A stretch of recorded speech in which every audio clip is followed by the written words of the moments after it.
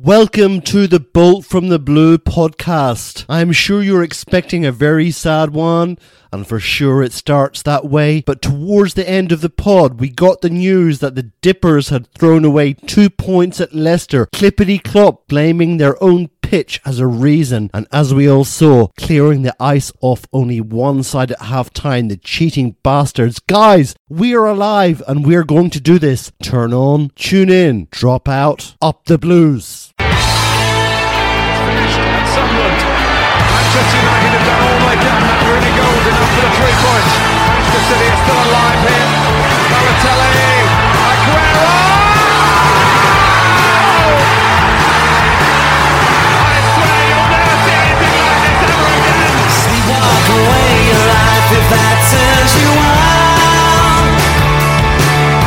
It's all in a moment. Look away and it's gone.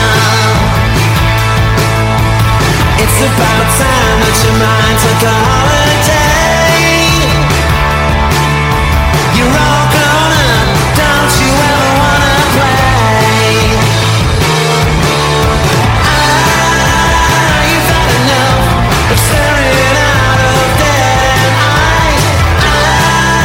It's gonna be tough, the battle's on and the song is the prize. I don't know what it is I'm feeling, a four-letter word really gets my meaning. Nothing ever lasts forever.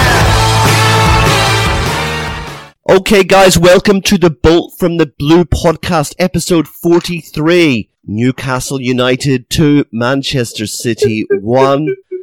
Don't cry, Ray. Yeah, it was very, very sad. But I've got two guests to help me perform this autopsy. The first one we have is the amazing Presswich Blue, Colin Savage. Colin, how are you doing? Slightly better for a glass of wine and a very nice lamb, spinach and potato curry. Oh, you make me feel jealous. Okay, and we also have tonight the one and only Man City Fan TV, Ray. Ray, how are you doing? Well, Mike, under the circumstances, I'm bearing up reasonably well. All right, guys, so let's get this thing started. And I'm going to start off with an opening question. I'm going to direct it to Colin first and then to Ray. And here it is. Do Manchester City have the ability to win ugly? Let's give that over to Colin Savage. Well, I think it comes down to the crux of what we're going to talk about tonight. It didn't look like it last night. Get it out there on the table. There's an air of complacency and maybe a bit of arrogance about the team at the moment. And it's not the first time we've seen a performance like that this season. Leicester, Crystal Palace were both games we went ahead in. We seem to assume, or look to me, as if we think we're there, and so we think all we need to do is turn up. And it was a bit like that against Wolves as well. We got a goal in the first half. We went in 1-0 up. But it had been a very lackadaisical first half. And then we came out, went up a couple of gears for 5 minutes, scored a couple of goals, and then went back into cruise control. Do we have the ability to win ugly? It doesn't look like it at the moment, no. Ray, the same question for you, but also Colin mentioned things like arrogance and complacency. For me, those things are very intangible. It's very difficult to quantify those things, to say them for certain. What do you think about the opening question and also those points? Can we win ugly? I think we can win ugly, but it just depends on the personnel on the pitch at the time. Chatting with Harry Siddle today, and I said, I'm sure if Company was on the pitch yesterday, he'd have kicked a few backsides, he'd have roused them, and he'd have made them fight. I've no doubt that we'd have had a much better chance of winning that game if Vincent Company was on the pitch. We lacked leadership. We lacked people who seemed willing to step up. Occasionally, you had that with Aguero running all the way back to the left-back position to help Danilo. But generally, we didn't have people who wanted to take control, who said, look, I'm a senior player. I've got to step up here. I've got to make the difference. We've seen it occasionally in the past. We've seen Raheem Sterling step up, other people step up. But last night, it felt like, you're right, it's subjective. It's not quantifiable. But it felt like they were taking it easy. And a few City fans have said this on social media, which is the most disappointing thing of it all. And as Colin has already mentioned, we take the lead. We take our foot off the gas. We should really be going for it then. We've got an early lead in 3 of the 4 games, league games we've lost this season. We should really be going for the jugular. We need that second and and third goal, game's finished. You can spend the second half, if you're winning 3-0, you can spend the second half taking it easy, flicks and tricks, being casual, but not until you've got that lead. And I feel the players, because they're used to it now, they're used to us winning. They're used to somebody coming up with a bit of magic. And they're used to fabulous, 2 or 3 minutes where we score 2 goals and the game's done and dusted like against Wolves. They're used to it. And I feel sometimes they think, oh yeah, someone else is going to do it. It's almost a feeling as though, Kevin will come up with something, or David, or Sergio, or Raheem, or it's not a team thing. It's something will come from somewhere. Colin, do you agree with Ray that Vincent Kompany would have made some kind of a difference? I'm not sure. I mean, it's kind of saying that we didn't have leaders on that pitch. We had Stones and Laporte, I think, who were quite strong characters. We had Fernandinho. We had David Silva was captain, although David Silva's kind of leadership, without wishing to criticise David Silva, I'm not sure he's the right captain. Probably Kevin De Bruyne is the most gobby of all of them, isn't he? Kevin De Bruyne, is there. I always remember Mark Hughes talking about the players I want are leaders in the dressing room. There's other managers who've said that. It's not just a Mark Hughes thing. It was the same at United under Ferguson. He rarely needed to turn the hairdryer on because they would sort it out themselves. And there's, when you think with Mark Hughes, we had players like Bellamy, Gareth Barrett, James Milner, Vincent Kompany, lots of big characters who knew what needed to be done. Pep doesn't like characters, though, does he? Well, I don't know how true that is, but we have characters. We have people on that pitch last night who could and should have taken things by the scruff of the neck. Ray, there has been an accusation levelled against Pep, and they think that this is one of his weaknesses in that he doesn't like strong characters. He doesn't like individuals. He likes them to be hanging on his every word and letting everything be subsumed to the collective. Is that a weakness, do you feel? Honestly, don't know. I mean, Pep is the boss, and it's quite clearly he's the boss. You step out of line just a little bit, he'll push you to the side for a while. I'm not sure whether Mahrez has stepped out of line. People are saying, I don't think he started the game this season in the league. So I think people have said it in the past. I think Thierry Henry, he said when he didn't listen to Pep in one, I can't remember, it was a Champions League final or something. He got taken off, yeah. Yeah, he got taken off at half-time, even though he scored the goal. So, Pep wants people who will obey him. And I think he needs that to feel the confidence that what he wants to happen will happen, because people have got to do what he says. Whether he doesn't like leaders or big personalities, I really don't know, to be honest. Let's take a look at the lineup, because there has been some comment on this, and of course this is looking at it retrospectively. We'll take a look at it, just remind people of that. So we started off with Ederson in goal, Walker, Stones and Laporte centre-backs, Danilo, Kevin De Bruyne, of course, started with Fernandinho and David Silva, and of course Sterling, Aguero and Sané. Now, a lot of people wouldn't have any criticisms of that as a lineup, but some have suggested that perhaps we shouldn't have altered the team too much from the game against Burnley, and that perhaps maybe we'd picked the wrong Silva. Does either of you, I'll start with Ray first, do you have any complaints about the lineup at all? What I find quite odd was the Burnley game, Pep had picked Otamendi, and I think he said, and Fernandinho, and I think he'd got them there for the height of Burnley, which actually they didn't put those players on, and they didn't have that height up front. So it was quite surprising when you've got physical, strong, powerful, very good in the air striker for Newcastle in Rondon, and then you put Stones in Laporte. I would have expected Otamendi to be that guy who's going to get stuck in. The rest of the team, I have no gripes about, to be honest. For me, that was pretty much the strongest team we could put out from the players we had available. So that starting lineup is certainly more than good enough to win that game. So I can't have any gripes about it.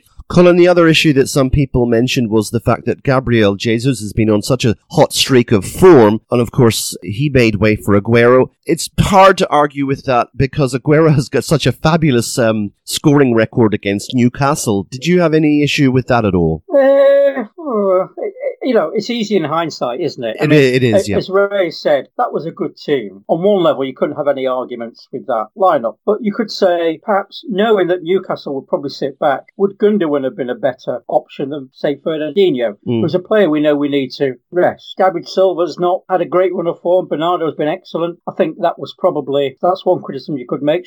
Did we start the wrong Silva? Jesus instead of Aguero, I've got it down as a no. Should he have started? He's on a rich vein of form. For me, Aguero, again, I'm going to criticise, you can criticise everyone's performance last night. I'm going to criticise his performance over time, because in that sort of situation, a player like Aguero tends to get a bit isolated. Although, I mean, there was that moment where he appeared at left back out of nowhere, which was fantastic. Too often, Jesus gives you that little bit more, I think. If there's a player you'd rather have in front of goal, it's Aguero. With the benefit of hindsight, you could say, perhaps we should have done this, perhaps we should have done that. But that lineup was, I didn't have any complaints looking at that lineup at the time. Good point of raise about Otamendi. When you know you've got a big, most old-fashioned centre-forward like Rondon, Otamendi is the go-to guy. But maybe blotted his copybook with that bad mistake he made against Burnley. I'm reluctant to watch many highlight reels and reviews and post-match reactions from the media. So I haven't seen the Rondon goal again. I thought at the time, I was wondering whether somebody could have tried to put their head on that ball or at least try and block it. And you put your head in the danger zone, it might have been a high foot. I don't know. What do you guys think? Could someone like an Otamendi have just thrown himself at that when Rondon was about to shoot? That's an interesting point, Ray, because I was listening to the ESPN FC podcast, and you have Craig Burley there on, and he was saying that he found that there were several moments in the game. He isolated one in particular that I'll come on to, where he felt that City players were unwilling to put their head where it hurts. And he singled out a particular moment with Leroy Sané where he had a chance to head the ball at goal. He was challenged by one of their big defenders, and he made a very half-hearted header on it. And Burley claims that it could have been a goal if Leroy was willing to risk a broken nose. I'm not entirely sure what incident that he was referring to, but maybe Ray has a point there that in the Rondon goal, someone could have put their body where it hurts, but we're going to come on to that later. I think what we need to do is start off with the positive start that we had in the game. Ray, perhaps you could just talk us through the first 30 seconds. First 30 seconds, well, Newcastle, they looked at that kick-off as a free kick, a dead ball situation. And as soon as they took the kick-off, they legged it forward. And by the time the ball was pumped into our box, they had four men in our box. So that's when Newcastle pumped it forward. They had four men in our box, hoping to pick up some scraps. The ball broke to us. David Silva, he played this beautiful, juicy volley, almost reminiscent of his volley to Edin Dzeko in that 6-1. In the 6-1. Yeah, and it was that sumptuous. The ball, I think, went out to Raheem Sterling. That's right. Scooted down the right-hand side. Now, was he trying to take a shot or what? Sterling? No, it was a cross. I thought he'd overhit it at first. Yeah. But Silva got there. Yeah. And he sort of, it's the thing I joke about David Silva, he has a rush of blood to the head when he sees the whites of the goal. And he sort of fell over and the ball kind of bounced off him. I don't think he actually did anything. But Colin, that was an example of a player who was willing to put his head where it hurts, because he very nearly got his head taken off in taking that. I think you're harsh, Colin. I personally thought he was brave. I think so too. Whatever happened, it sort of seemed to put the keeper Dubravka off a little bit. It just fell to Aguero, of course. He hooked it in. It was a good, well taken. Yeah. It was well taken goal, yeah. It was indeed. I personally felt that was David Silva really, putting his head in considerable danger there to get that across, but it was a lovely hooked finish by Aguero, and people were saying that was the high point of the game for Man City. After that, they took their foot off the gas completely. Would you agree with that, Ray, that from that position, lightning 1-0 start, City then began to stroll through this game? And my next question is, Ray, were we bullied by Rafa Benitez's tactics? I really don't think we were bullied by Benitez. I don't think we lost the game because of Benitez's tactics or the way Newcastle played. I think we lost the game because of the way we played. Every time, especially during the first half, when the cameras panned over to Pep, he looked frustrated. He looked perplexed. He was rubbing his eyes. If he had any hair, he'd be pulling that out as well. And he looked really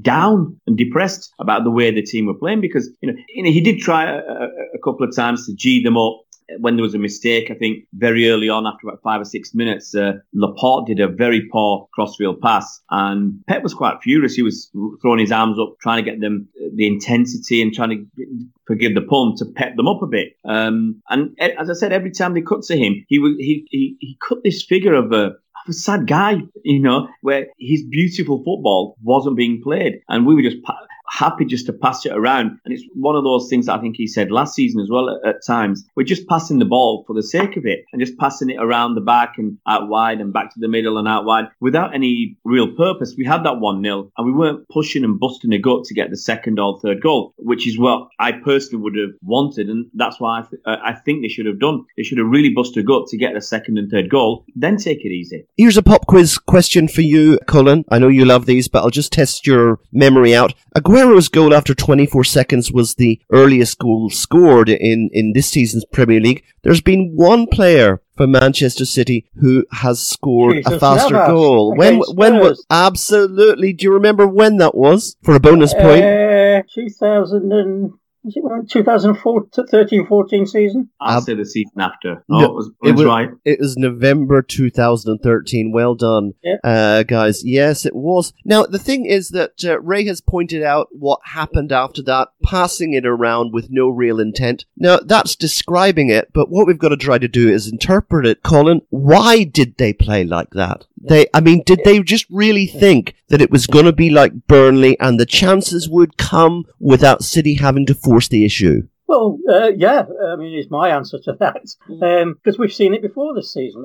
As I said earlier, we saw it against Leicester, we saw it against Crystal Palace, we saw it to a large degree against Wolves. I think there was a little bit more to it. I mean, our passing was awful. Yeah. That's one thing, yeah. Dreadful. Even passing it sideways, we were making a mess of it. And there's a few occasions where Sane and Sterling looked up for it, but the balls just weren't going to them. They were pushing, balls were being overhit or underhit, or there were 2 or 3 in that first half hour, I think, where the ball was so far overhit. And it was just, Fernandinho was one of the main culprits. How often do we rely on him to start moves off in midfield? And so the two, Sane and Sterling, were giving it a go, but it just wasn't working for them. I mean, David Silva was completely anonymous because you expect on that left-hand side, Silva, Sane, Danilo's not really known for his overlapping, but, Sane and David Silva have worked so many openings between them, yet David Silva was just kind of anonymous. Sane was trying his best. Again, De Bruyne and Sterling, you would expect to be a fabulous combination, but just nothing was coming off. People said it was like a training session, but I bet we showed more intensity in training than we showed last night. Well, Ray, I've got 2 questions here for you. Was this an issue of tiredness and lack of energy due to the hectic number of games that we're involved in? That's my first question. I'll aim that one at you to begin with. Well, we played a lot.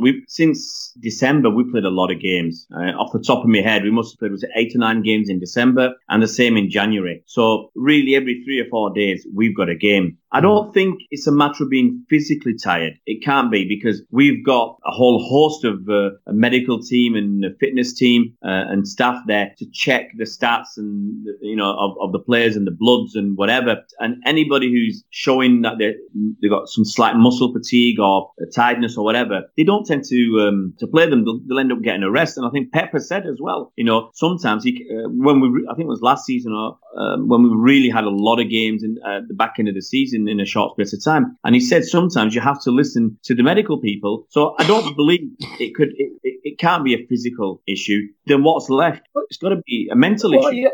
What you imagine is when you're playing like we're playing, players must be on a high. I know and I've heard them say before, you don't notice the tiredness when you're in a great run of form. I was thinking, could we be tired? We played Saturday, then we've got to play Tuesday night. So we've only really got 2 days recovery. Yeah, the players should be on fire. Yeah. But I mean, Sane and Sterling had a rest. They didn't play against Burnley. Aguero had mostly a rest. So our front line had a rest. So they had pretty much the week. So they were carrying on having a rest last night as well.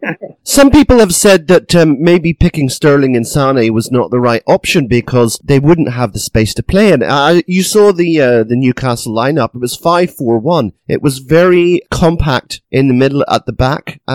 Maybe it was the wrong option to try to expect those 2 guys to get space. Colin? Well, there's another argument about team selection that you maybe could have picked Mahrez, who can at least make something happen from a bit further out. Mm-hmm. But again, the way to beat a 5-4-1, and we've seen it before, you get Sterling and Sane around the back, and that's Gabriel Jesus, because I think he's better at exploiting that than maybe Aguero is. Tends to drop very deep, end up in the right position when the crosses come in. I just want to go back to a point that Ray made earlier. And there were constant images throughout the game of Pep, mostly in the second half. It seemed like he was sulking. He was slumped in his chair. It seemed that, in the second half particularly, he'd sort of given up. And we mentioned the idea of complacency, but I'd always been told, and we'd always assumed, that Pep doesn't allow complacency because he's so intense and focused. Ray, what did you think? It seems like it's an odd one, because you'd have thought if the team were performing as they were performing, Pep would have been on the sideline, really giving them a right old rollicking during the game. And you see him so often calling players over after we've scored, tell them little tidbits of what to do. And here he was. We were in a game we were struggling. We were not performing anywhere near the levels we should be performing at, and he was just sat there in his chair, as you said, sulking. But some people have suggested, Ray, that might have been selective editing by the broadcasters, because that's a much better narrative, isn't it? If you present it like that. Yeah, maybe they've got a camera on him all the time, and the producer said as soon as he looks mardy or whatever, get that picture on the screen. So maybe you might have a point there. But all we can go on is what we saw. That every time it cut to him, I don't think he was on the touchline or in his zone as much as in a normal game. And for me, when we were playing like that, I think, I'm going to nip into the second half for a minute here, but I would have expected at halftime a massive rollicking for those players, a huge rocket, and for them to come out. And it looked like for a couple of minutes that they'd up the game a bit, and then they kind of slumped back into what they're doing before. And for me, I would have at that point said, right, I'm going to haul 2 or 3 of you off, get 2 or 3 players who are not your first team players, who are more like your fringe players who are maybe newer to the club, like Bernardo and Mahrez, and young players like Foden. Players who've got a point to prove.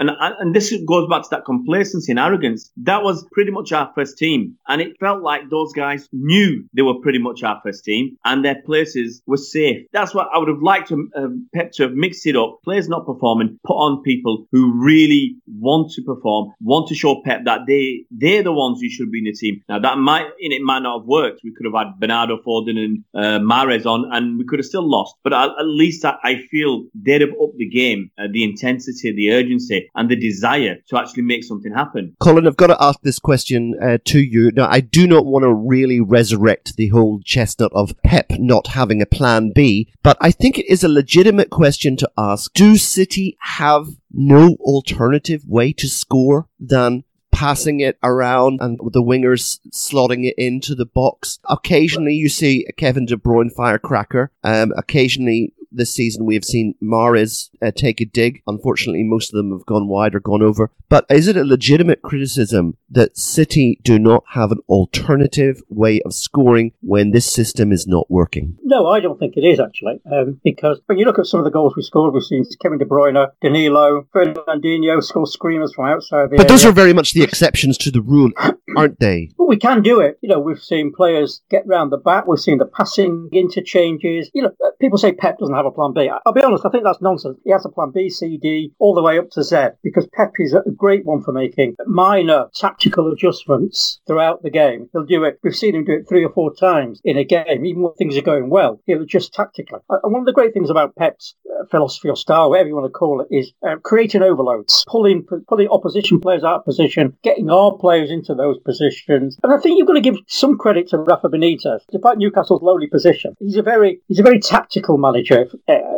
Very kind of simplistic word to use, but there was an article about Mourinho on the BBC, and it said something that he was more concerned with stopping the opposition than worrying about how his own team play. And I see a lot of Rafa Benitez in that sort of description. He will probably spend 4 out of 5 days before the game worrying about what the opposition are going to do. And certainly if you read Craig Bellamy's autobiography, Benitez was very much about this is what you are going to do. This is what you are going to do in this game. And you do it. Whether it makes sense or not, you do it until I tell you otherwise. So I think Benitez is a manager who concentrates very much on what he thinks his opponents are going to do and tries to stop them. To be fair to him, he's nearly succeeded, a couple of times. He did succeed last night. But that has another kind of side to it, in that knowing that, Pep maybe could have prepared better for that. Or having seen what was happening, he's got the chance at half-time. We're 1-0 up. There's no particular panic. And we've seen it before, where we go in half-time and Pep does a Mike Bassett and throws the teacups around the dressing room, or at least we all like to imagine he does. And they come out fired up. And even say, to go back to that Wolves game, we came out for a few minutes, did what we needed to do, scored 2 goals, and then we went back into soporific mode. But we'd won the game, so you can not blame them for doing that. Yeah, Ray, I think that's a point. This is where I would take issue with your earlier point a little bit. I think we do have to give Rafael Benitez some credit. I mean, they were very organised, they were very physical. We knew that they were going to play deep, but there was a comment attributed to Pep, and I don't know if this is apocryphal or not, but a comment where Pep said that we were not able to deal with their holding midfielders. Benitez had a game plan, and he executed it pretty well, don't you feel? You were sorry, Ray. You were saying that we lost this game because of the way we played, not because of the way. Yeah. But that sounds a little bit Pellegrini-esque to me. You know, it's a bit of both. Obviously, it's not just down to what we did. I mean, Rafa Benitez, he had a game plan, and even at 1-0 down, he stuck to his game plan. You did thought maybe it's gone out of the window, but no, he was just going to stick to it for at least another hour and hope that they could, go into half time at 1-0, and maybe something would happen in the second half. So he stuck to his game plan. So definitely that he had the tactics for that, but I just don't feel that we did enough for all that Newcastle had done and the way they set up in the defensive strategies they'd used. I don't think we did enough to break them down and to put away the few chances that we did have. I think Ray, I'd agree with Ray 100% there. Yes, I don't think any of our players had a good game anything remotely approaching a good game last night, but I think you've got to give Newcastle some credit for the solid work they did. They had a good plan, they executed it well. If we've got 6 out of our 10 outfield players playing the way they can, but we had enough to beat that, and we didn't. Guys, let's go through some of the key moments in the game, and I think the next one, perhaps, that we could talk about is the this whole Kevin De Bruyne yellow card following the disallowed goal extravaganza. You'll remember that, and I'm glad I've got Colin in here because really, I'm not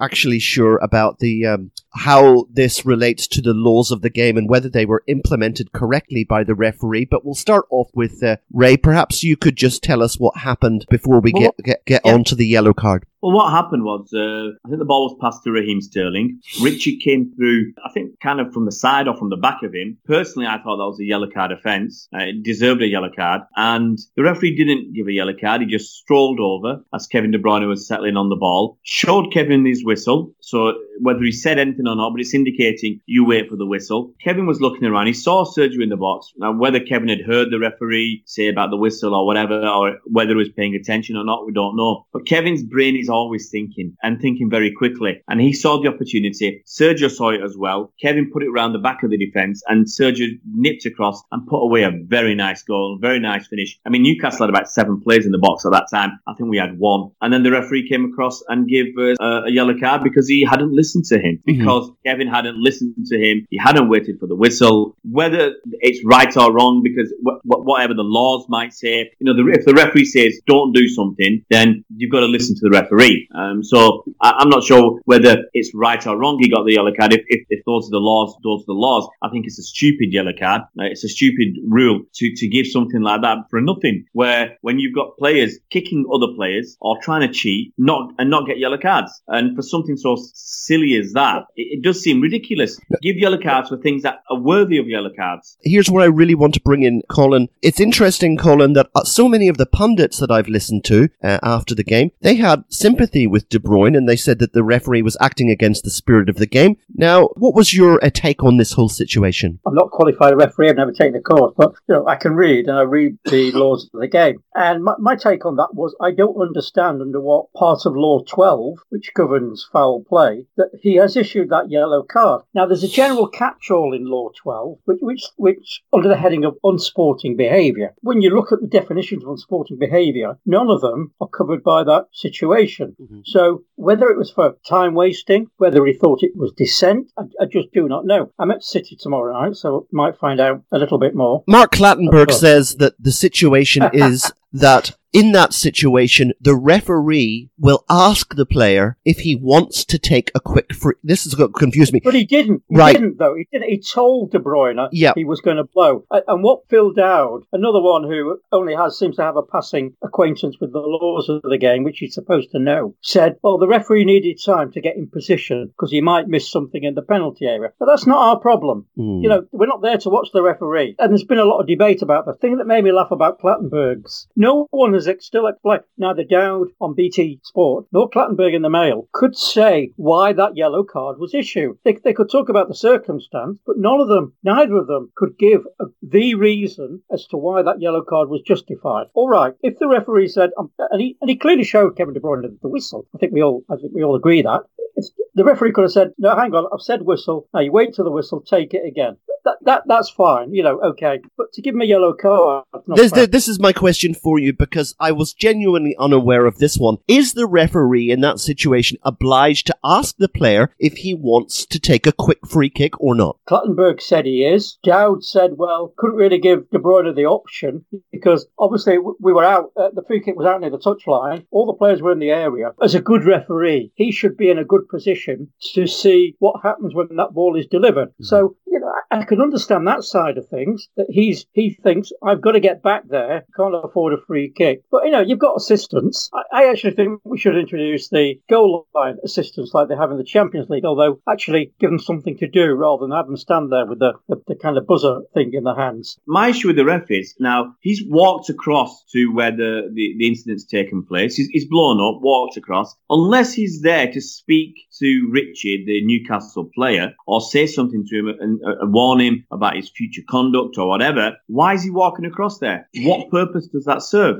Nothing. So he should give himself a yellow card for wasting time, because he's walked all the way over there and then he's walked back. So what's the point of him doing that? He could have just walked to a good position where he had a good view of what's going on and let Kevin take a free kick. So I just don't understand the whole incident, why a yellow card wasn't given to Richie, why Kevin got one, and why the referee had to walk all that way over there in the first place. It wasn't as if Kevin was taking the free kick 10 yards away from the incident. There was nothing there, so there was no reason for the ref to walk across and then walk back. Personally, if it was me, if I had to go over there for whatever reason, I'd have walked away from Kevin sideways so I could see the action and him kick passing the ball. So the mere fact that he walked away with his back to it, he's just wasting time. And we want a game of football to flow as much as possible, and you don't want the referee to slow it down for absolutely no reason whatsoever. Guys, do we want to say anything more about the first half? Because obviously we went in 1-0 up.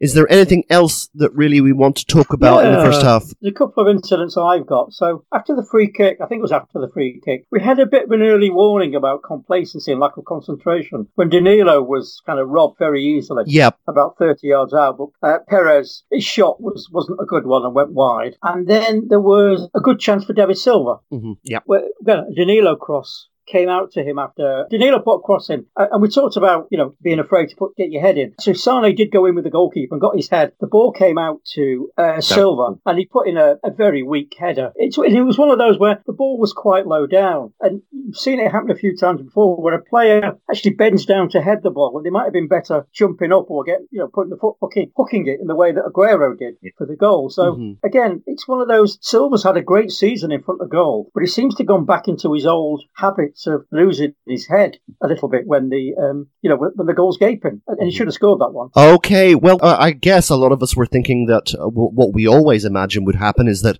Pep would have given a few hairdryer treatments and roused the rabble for the second half, but we're going to come on to Rondon's goal a little bit later. That happened, I think, in the 65th minute, but did you sense a reaction coming at the beginning of the second half? I felt we upped the game a little bit at the start of the second half, and within 3 or 4 minutes, there was a pass from Silva. He put it out wide to Sane, and Sane crossed it, and Sterling just missed putting it in the back of the net. And to be quite frank and honest, he should have scored. My opinion, he should have put that in, and then yes, the game's over. So we did step it up, but then I felt by the 50th minute we'd fallen back into our old bad habits, and mistakes were there again. Yeah, funny enough, when we started the first couple of minutes of the second half, we started off just as badly as we finished the first. So I think there were 2 or 3 misplaced passes, and you're thinking, what's he said to them? What's he said to them at half time? But yeah, as Ray said, that Sane cross went right between Sterling's legs. And again, you think if that had been Aguero or Gabriel Jesus, that would have been the goal. I think we had, people said we had loads of chances last night. I didn't think we had that many chances. Oh, that no. was definitely one of them. The Silva one in the first half. Silva had another one in the second half. But any point we go 2-0 up, you've got to think the game is Rangers won. We started off the first couple of minutes, then Leroy put that ball in, Sterling missed it, and it seemed like we sort of went to pieces a little bit after that. In the 60th minute, there was a Kevin De Bruyne late tackle, and the Newcastle players, they were desperately trying to get him booked. Obviously, that would have been a second yellow card, which is,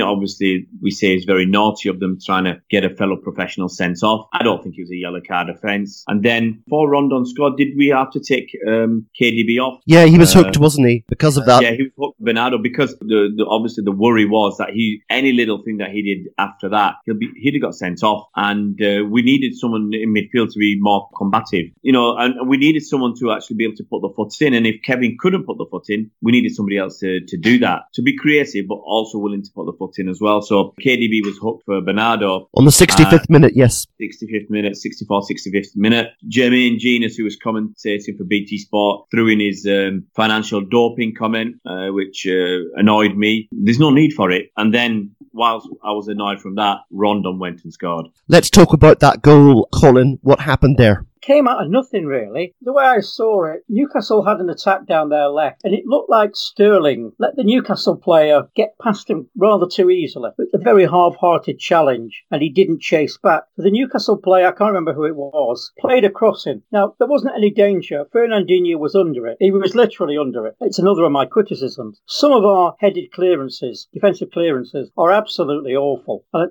we need to be practicing these. Now, Fernandinho he wasn't challenged. He had plenty of time on the ball, but his head was right under it. So the ball went up, instead of kind of being cleared out towards the touchline, the ball just kind of looped in the air and fell at the feet of the Newcastle player about 2 or 3 yards outside the area. He headed it forward. I think we were trying to play offside, but Kyle Walker wasn't in on the plot. And Rondon somehow got a foot to it. It wasn't a vicious, he hit it down, didn't he? It bounced up. But it wasn't kind of a looping ball. It seemed one that Edison was anticipating maybe was going to hit it a bit hard and it was going to go a bit low. But it kind of looped over him, and I still think he could have got it. But the problem was started with Fernandinho's very poor headed clearance, and that was the story of Fernandinho's night, and that's something we do far too frequently. But you can ask the question, should we have been playing the offside trap at that point? Because if Kyle Walker had been on message, Rondon would probably have been offside. I'm always nervous about doing that because, if a linesman or it's close or a linesman misses it, without VAR, you've got no comeback. And probably Otamendi, with his more kind of get in there and clear the ball attitude, might have been picked up the danger. But Stones and Laporte had gone.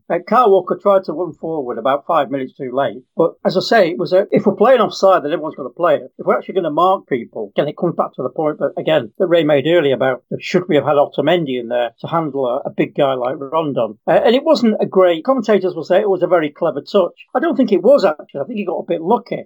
He had all the opportunity to play that ball. But when someone should have got a foot or a head or something in the way, and we just stood and watched him. Ray, I'm going to just ask you a little bit about this Kevin De Bruyne substitution, because there was quite an interesting comment by Stefan on Twitter, and he mentioned that he thought that the decision to substitute Kevin De Bruyne was correct, although as soon as the goal went in from Rondon, he wished that he was back on the pitch again. Was it unnecessarily cautious of Pep, Ray, to take Kevin De Bruyne off purely because of the risk of getting, a second yellow, or what do you think? You've obviously got to be worried because he was very lucky with all the pressure given by the Newcastle players on the ref. He was very lucky not to get a second yellow. It would have been undeserved. But also, he's not long come back from injury, so we don't know how physically and mentally tired he would be in the latter stages of a game. And being slightly late in a challenge, the result of being physically and mentally tired. It's only normal, it's natural, it's going to happen. For those reasons, you can understand why Kevin was taken off. We don't want to lose Kevin for the next game against Arsenal. We want him to be playing. So you can see, the very good reasons to take Kev off. And to be honest, at that point, we were still winning 1-0. So it's not as if we were losing. It's not as if we were chasing a goal. We were still winning. And then you bring in on the guy who, the Duracell bunny in Bernardo Silva, who'll run all day long. So I have no qualms about bringing Kev off. No, I don't think I have any qualms.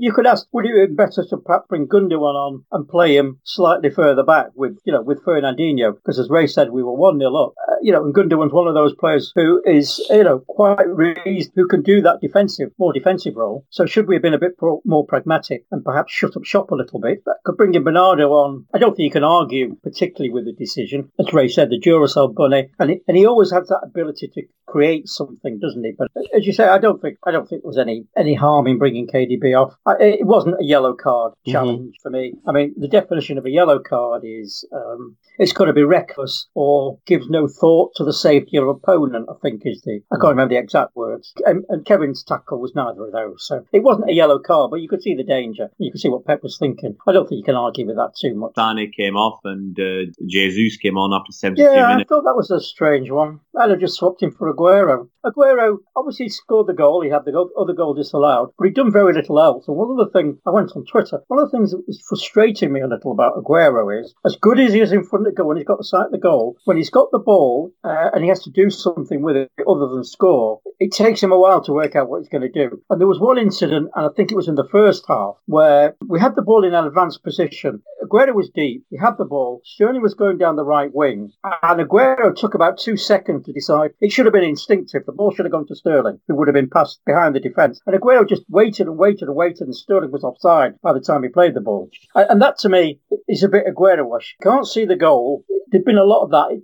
His touch had been quite poor as well, I think. So I'd have just been tempted to do a straight swap. Sonny always has this ability, doesn't he, to bring something. Oh, yeah. If you're going to take one of the wide men off, and I think I'd have taken Sterling, although Jesus tends to play on the left, doesn't he? But could we have gone 3-5-2 at that point? I'm not sure. Possibly. Guys, let's get on to the penalty. Who do you think, Ray, was more culpable for this penalty? Was it Danilo passing to Fernandinho, who was absolutely surrounded by Newcastle shirts, or was it Ferna who failed to take a look over his shoulder before turning with the ball? What do you think, Ray? Well, we've seen Man City since Pep's been here, passing the ball around the box, passing it in tight spaces where player might have one or two men on, and then they just pass it off. And we're the best in the league by a long way at doing this. Utilising Edison, the defenders, and Fernandinho. So I don't really have any major issues with Danilo passing to Fernandinho. And if it's a case of Fernandinho not knowing what's going on, should he have known? Should somebody have told him? If they'd realised that Fernandinho hadn't realised what was going on. Man on!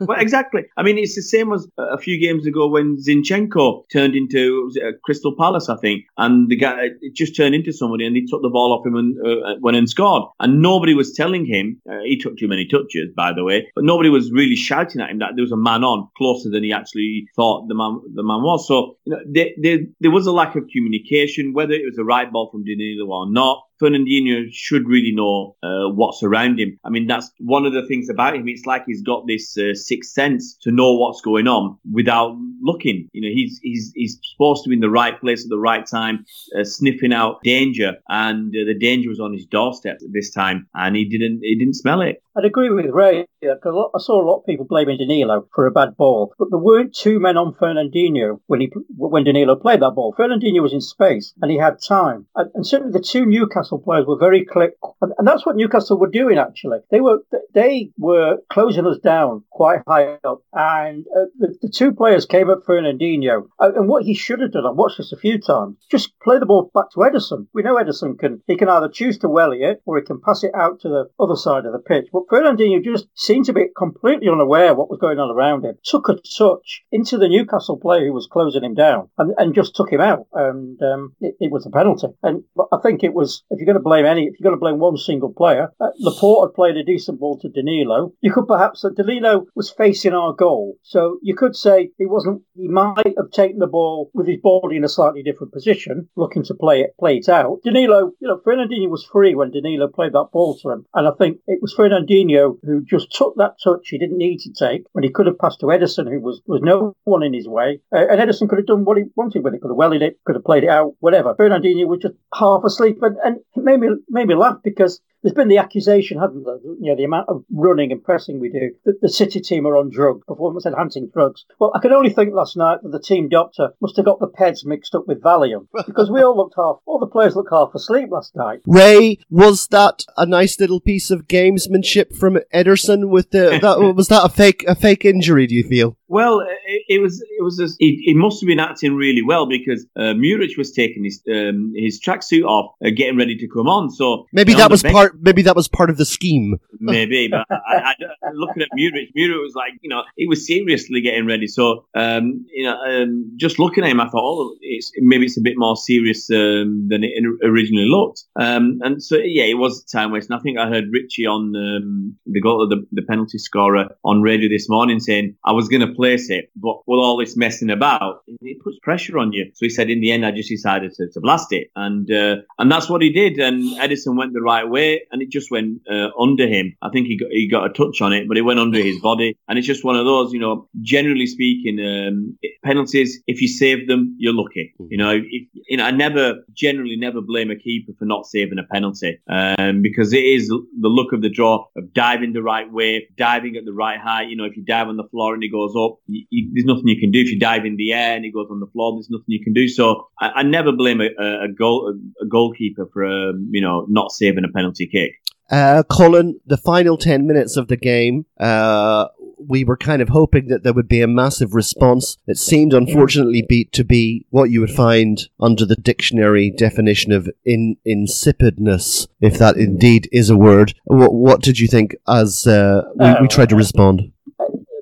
You expected a response. And you think back to games like, games in the 2011-12 season. I think the one against Spurs, and we had that game against Sunderland, didn't we, when we were 2-0 down with a few minutes to go, and we got it back to 2-0. But what was completed the complete sense of frustration last night was we were knocking it around very lethargically, as though we were the ones 2-1 up. And even you expected a burst of energy. You expected everyone to go forward. But we're still very, very half-hearted. Even when the board went up for the 5 minutes extra time, there was a point where we were knocking it back to Ederson, but we absolutely didn't need to. And there was one bit that summed it up, and it was we got the corner, obviously, just before the end. But just before that, Sterling had the ball out. Sterling had the ball out on the left. And he had a man in front of him, and you're thinking, you've got to go. You've got to go forward. But he just knocked it in field. There was no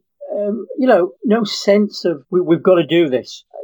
Because there wasn't even, I don't think it was even the cover there behind the Newcastle guy. If he gets past him, he's in space and we can set something up. But he just stood, looked, and knocked it in field to whoever it was. I don't know, Gundogan or even Laporte who'd come up. And then Laporte knocked it across field. So it took about 15 seconds for the ball to get from one touchline to the other across the field. And no one had a go at making anything happen. And that was with 1 minute to go. Yeah, I was going to say when we talked earlier about complacency, and it was that in the last 20 seconds of the allotted 5 minutes, minimum 5 minutes of added time, we were just passing it around the defenders. And when you talk about no plan B, City don't have a plan B where we launch it forward. We don't do that. The only person who ever launches it is Ederson from a goal kick. So we don't launch it forward, but you'd think there would be more urgency. You've got less than half a minute to go. For me, a draw would have been, obviously, at that point, you take a draw, but a draw would have helped us. Yeah. It would have been that 7 points. So, yes, we want to win, but at least get a draw. So Liverpool are still 2 results away from us catching them. Guys, could I just interrupt this pod to announce, and of course the listeners will know this by the time this comes out, that Liverpool have indeed dropped 2 points against Leicester. Well, yeah, absolutely. We've got to be grateful for small mercies, Colin. But I think something that's even more surprising is that Bournemouth have beaten Chelsea 4-0. 4-0, yeah. Unbelievable. What do you think of that, guys? I've got to say, I've not been following any of the football, Mike, because I do a lot of in-depth research before these pods. So I've not been watching the football. I've been, reading up on the stuff. So just let you know how hard I work for you. But Colin, all of the doom and gloom, I mean, that's quite... Leicester have done us a bit of a favour. It's only 5 points now, not 7. Well, it's lose one, draw one. Colin, you've got to give us a rendition of Allez, Allez, Allez.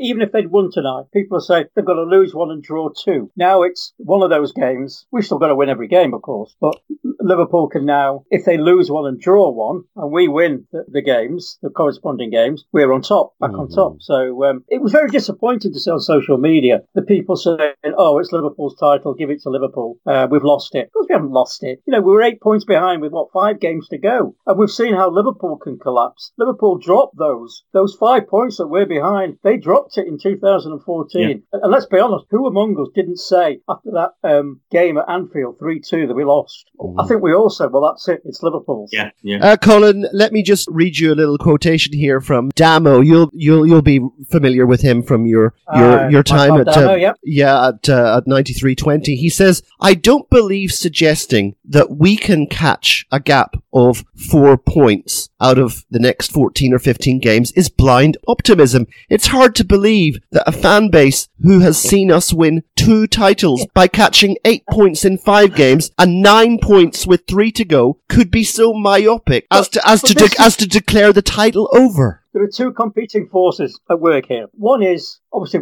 we've seen it happen before. Right, we weren't quite as far behind in 2014, but we were 9 points behind at one point, and we had 2 games in hand. But we've seen it in 2012, we've seen it in 2014, where we've come from behind with a handful of games left, and we've still got 14 games to go, not 4. So on the one hand is right, but this is where typical City, the natural instinct, the inbuilt, in the way that a cat will stalk its prey, in the way that a dog will bark at a cat, in the way that a cat will chase a bird, City pessimism now kicks in. I seem to feel the fan base, I will say, I'm going to generalise here, the older ones amongst the fan base still think it's there for a City to challenge. And some of the younger ones, the newer City fans, let's say, are the ones that are saying it's over. That's my reading of social media today. The ones who've been there, seen it happen, and been through some of the bad times, we're not crying about it. I mean, if you've been through some of the bad times with City in the last 30, 40 years, this is still like heaven. You look at Liverpool's game, they've drawn at Leicester tonight. They've got to go to West Ham, Bournemouth at home. Yeah. Well, Bournemouth have beaten Chelsea 4-0. Then they've got to go to United before the end of February. Yeah, and we'll all become United supporters. That's after a game against Bayern.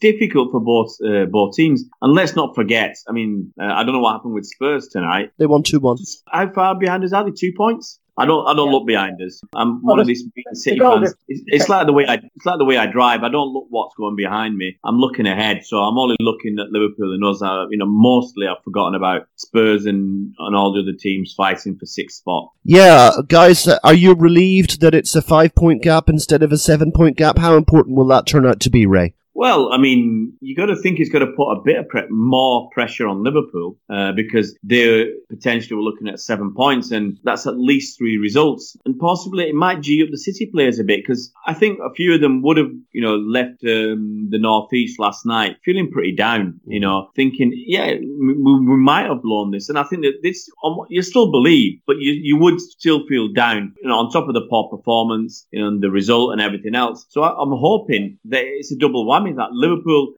feel a bit down about their result, and we use this as a catalyst for our, next 3 games, which are rock hard. We have turned up against the big teams, bar Chelsea, but even against Chelsea, we had chances to win that game, but which we didn't take. So, but it's almost as though I remember City from many seasons ago. Ray, you may remember this. We would play really well against one of the big teams, and then we get one of the little teams coming to Main Road, and they'd hammer us. And it's almost back. It's not the same kind of philosophy in that, we'd raise it for the big games and then we'd kind of go off. I think we're going into today. We know we're superior to all the other top 5, top 6 teams. Mm-hmm. Very complacent against teams outside that. Ray, what do you make of that scoreline? Bournemouth 4, Chelsea 0 tonight.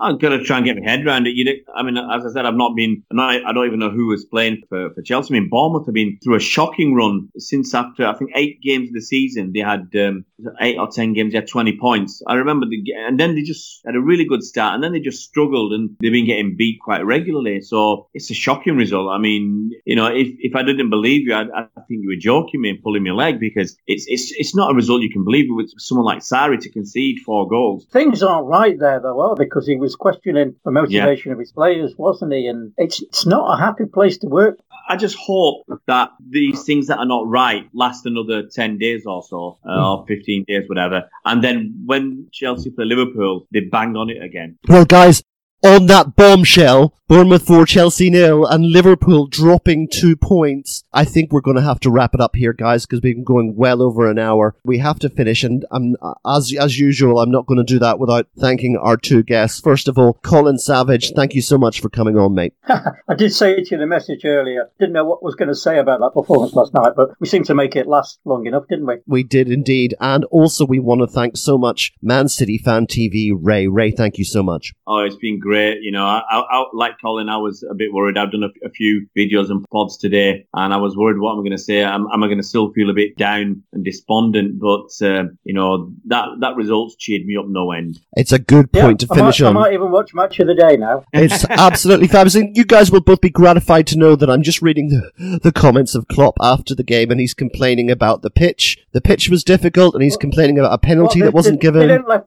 the grass go too long, did they? Possibly so, but guys, we'll leave it just there. I'm going to finish off in the normal way by just encouraging all of you Blues out there, because of that little taste of good fortune that we've just had, to have one on us, and of course, up the Blues. I love